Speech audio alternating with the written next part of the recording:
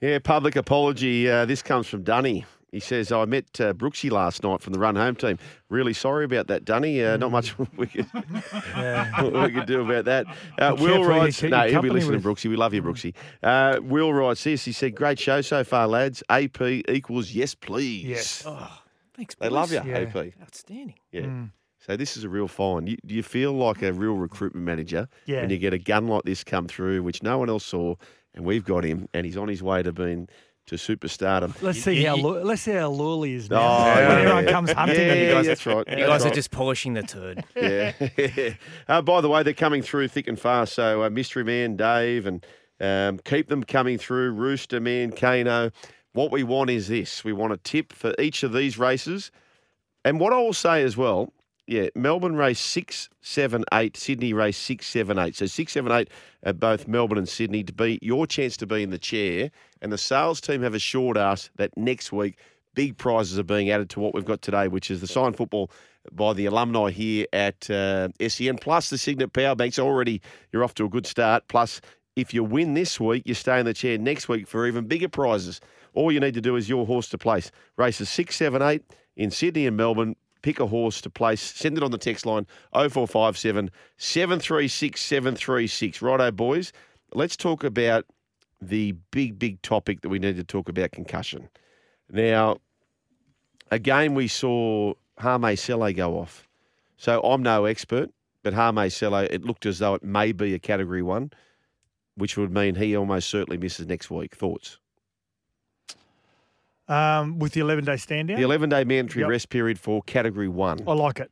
Yep. I really do like it. And, this is coming from players like us, Sugar, and players that went well before us that have played in an era when if you get up off the field, even after being knocked out or even spending a night in hospital, you're back at training the next day and you're playing that week. So, it's quite easy for people like us to say, just get on with it. It's a brutal game. It is a brutal game. And there's always going to be that whiplash effect, or there's always going to be some sort of contact with the head, whatever it may be. That is the state of the game. But the ones that we've got to try and get out of the game are the innocuous ones, or especially the intentional ones, which they go through the judiciary and that gets dealt with at judiciary. But it's the head clashes. It's some of the innocuous ones that can cause great concussion. The 11-day stand down, when you look at some other sports, boxing, you get knocked out or you get beaten by knockout.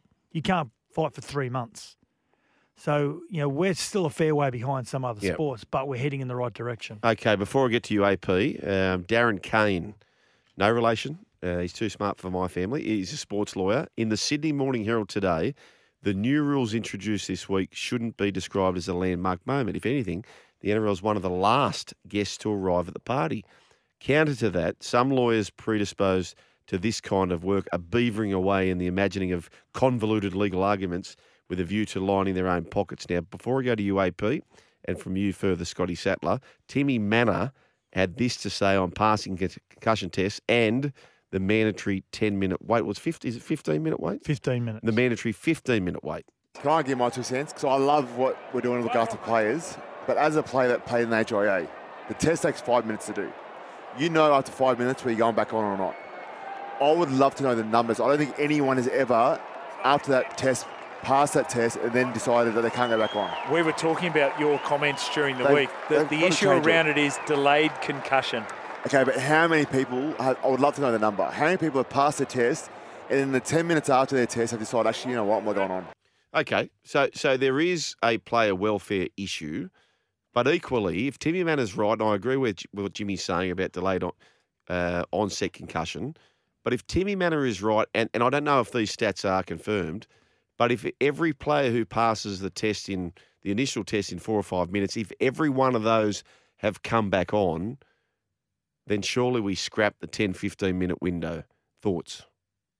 Yeah, look, that bit I don't know enough about. Like honestly. And that's why we've got to be careful, AP, because we don't have all these letters after our name. No. The neurologists do. And the NRL ain't going into this blind. Yeah. They're taking a lot of advice from experts. So you talk about experts. So I had a long chat during the week with Professor Chris Levi. So he's the neurologist who's treating Kalen Ponga. He's treated the likes of Tim Glasby, Boyd Cordner, plenty of other players as well. He reckons, firstly, that this new protocol around the 11 days is appropriate, and he's happy with that. But I spoke to someone yesterday, and we talk about class actions. As it stands, we've only had James McManus as the single plaintiff who has launched an action, and he didn't do it against the NRL or the game. He did it against Newcastle, saying it's not that the rules weren't appropriate, it's that Newcastle didn't appropriately enforce the rules. But only yesterday, I was speaking to a player who was referred to me by a lawyer who's looking to mount one of these class actions and said, look, I've played predominantly under 23s in the 80s, a couple of games of first grade off the bench, and he has gotten in touch with the lawyer and said, look, I want to know about my situation because I'm now in my 50s. I was a chartered accountant. I'm starting to run into all of these issues. Like, this is bubbling away under the surface. This is happening. So absolutely, the NRL is concerned about the player welfare, and I don't doubt that for a second. But they are also, at some point, their response to this issue will be tested in a court of law, and they want to get all their I's dotted and T's crossed. I mean, the 15 minutes, again, we've just got to err on the side of caution. We had a caller last week who was a neurologist. Didn't we, Alex? Yeah. Mark from Newcastle. Mark from Newcastle. He made some really valid points. Now, if you're playing back in the 80s, did the game have enough knowledge back then than what they do over the last 10 or 12 years to make a guided judgment around the safety of a player? I'd probably think not. Well, that's going to be a really difficult burden of proof for any lawyer who takes that on, because what we know now, and we still don't, we're only at the tip of the iceberg now, but we didn't know this stuff 25 years ago. Can I ask you this? With the 11-day, and this is going to, again, it's going to be a point of argument, I think, do we follow the AFL when they do their grand final qualifier? We find out who our two teams are. Yep. We have the following weekend off. We play the grand final 2 weekends after the grand final qualifier, because if, again, let's not try and hide the most obvious thing, is that when you're playing a grand final, you want the best players on the field, don't you? And so, I guess the counter argument, because you'll say, okay, what if it's Roosters, Rabbitohs, and Latrell Mitchell can't play because he's had a head knock? But he might have a head knock that might require him to be off for 2 weeks or 3 weeks. It might be, but under the 11-day protocol at the moment, a majority of those players are going to fall under that category. Yeah, so there are caveats to that. So if there's a certain number of boxes that you tick, you're asymptomatic the next day, you haven't had previous concussions, et cetera, et cetera. You can get an exemption. You can get an exemption, and you have to get it from an NRL-appointed independent doctor. Chris Levi, who I spoke to, is one of those independent doctors, and I said, is an NRL-appointed doctor not independent? Well, one of their people who they appoint to do that process. And I said, how often do you reckon you'd grant an exemption? He said, almost never. He reckons, really? He said, because that's what I thought. I thought that this will be a bit of a backdoor way of getting back to play early. And he said 99.9% plus times the doctors get it right the first time when they make those assessments. And he said it'd be very unusual for an independent specialist to overturn that decision and say, yep, I want you playing next week. But you're still opening yourself up for questioning, aren't you? I mean, let's say, again, use Latrell as an example. Yep. If he is allowed, if he does get an exemption for whatever reason, and then later on in life he has complications, concerns, and then he can look back at some circumstances in his career, any player, and says, well, I got an exemption when really I probably shouldn't have, because I was still getting headaches after 10 or 11 days and I didn't tell anyone else about it. Yep. I mean, whether you've got a case or not, you're still opening yourself up to be questioned. Sats, let me ask you this. You specifically to answer this. Are you supportive of this? 11-day stand down? Yes. Absolutely. Yes, and I thought that'd be the answer. Which you're supportive of this, and I'm not saying right or wrong. I just want to sort of try and put people in the player's situation. You're supportive of this as a retired State of Origin player, premiership winner. Okay, so if we go back to the 28th of September 2003, and there's a prelim between the Warriors and the Panthers, and if you get the same knock that Hame Sele got, are you comfortable to miss out on the grand final? No, I'm not comfortable, but unfortunately, and I'll be filthy and I'll kick stones for the rest of my life. But it's the choice of the game that we play. I'm not saying right or wrong, but the choice of the game we play is also putting yourself in the position against the Warriors, hypothetically, to get a knock that Hame Sele's got. Where I'm going to this with is in the event of a grand final, for something that you strive your whole bloody life for, and I'm not saying either way is the right answer, but should there be an indemnity form that you could sign that allows you to play in the grand final, that means that I don't know. I don't know the answer, but what I do know is that even then, though, you're signing that indemnity form as a guy who's just been concussed.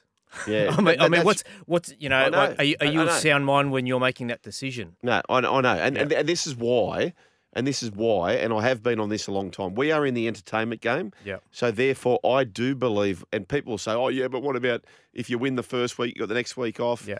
People will build the narrative however they want. Whoever wins the grand final, if they've had 2 weeks off, they'll say they were better rested. And if they get beat, they'll say, oh, they were too rusty. People will find a way for that. But I do believe that our game's getting so big now where you could have that week off. You could have, say, feature the NRLW grand final the week before. I don't believe the AFL grand final has any pre-games before their big spectacle. They don't. You could have the final between the New South Wales Cup and the Queensland Cup on that day a week out. And it's not just about the HIA. It's also about the gun player who's got a niggling knee injury from the big prelim to be able to play.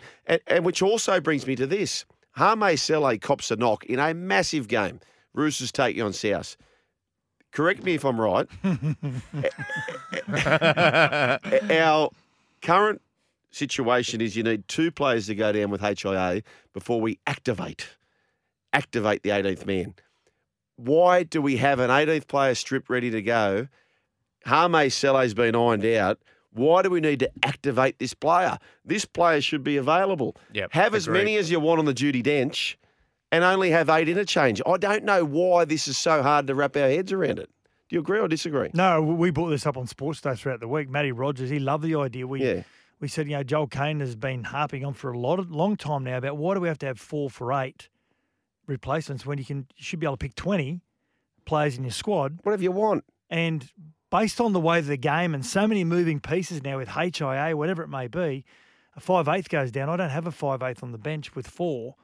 But like South Sydney, the young guy that played Charity Shield, the outstanding young 5/8. Oh, that's right. Yeah. If he's in that 20, I've got someone bang that can go in there and keep. But how exciting is that for the broadcast? Does that mean that he's not playing though that weekend? That he's just waiting there in the hope that Cody Walker gets injured? No, well, that's where you've got to box smart. You may need to rotate your team. I like it the way it is because there's actually strategy in how you compile your bench. Do you go with 4 forwards or do you decide I need a Kurt Gidley style utility bloke? Like, do I need a Connor Watson coming off the bench? Or like, I like the strategy that. Or are we going to play a player in a position where they're not accustomed to? And that's fun too. It is fun, and there's that nostalgic part of it as well, where the fairy tale win, like the Knights at Leichhardt with 12 men and everyone falling down. So there's an argument for both. Legends get made those days. I just think if we're protecting players, more the merrier. 8 on the interchange. If you want to use 8, go for your life, which teams won't do. They want to use their better players. Or you want to do what Brad Arthur does and use 2. Go for your life. Anyway, have your say. 1300 01 1170. You've got 20 minutes to register your teams on the text line 0457 736 736. We need your name or your tipping name if you want to go by an alias. And we need your tip from races 6, 7, 8 at both Melbourne and Sydney. They must place. If you get drawn out in the barrier trial and you're in the chair, if you place, you survive. That is the run home with Joel and Fletch during the week. But today it is crunch time with Scotty Sattler and AP Adrian Prezenko. And we are brought to you by the great team at Before You Dig Australia who are getting right behind us here. Breaking back with more.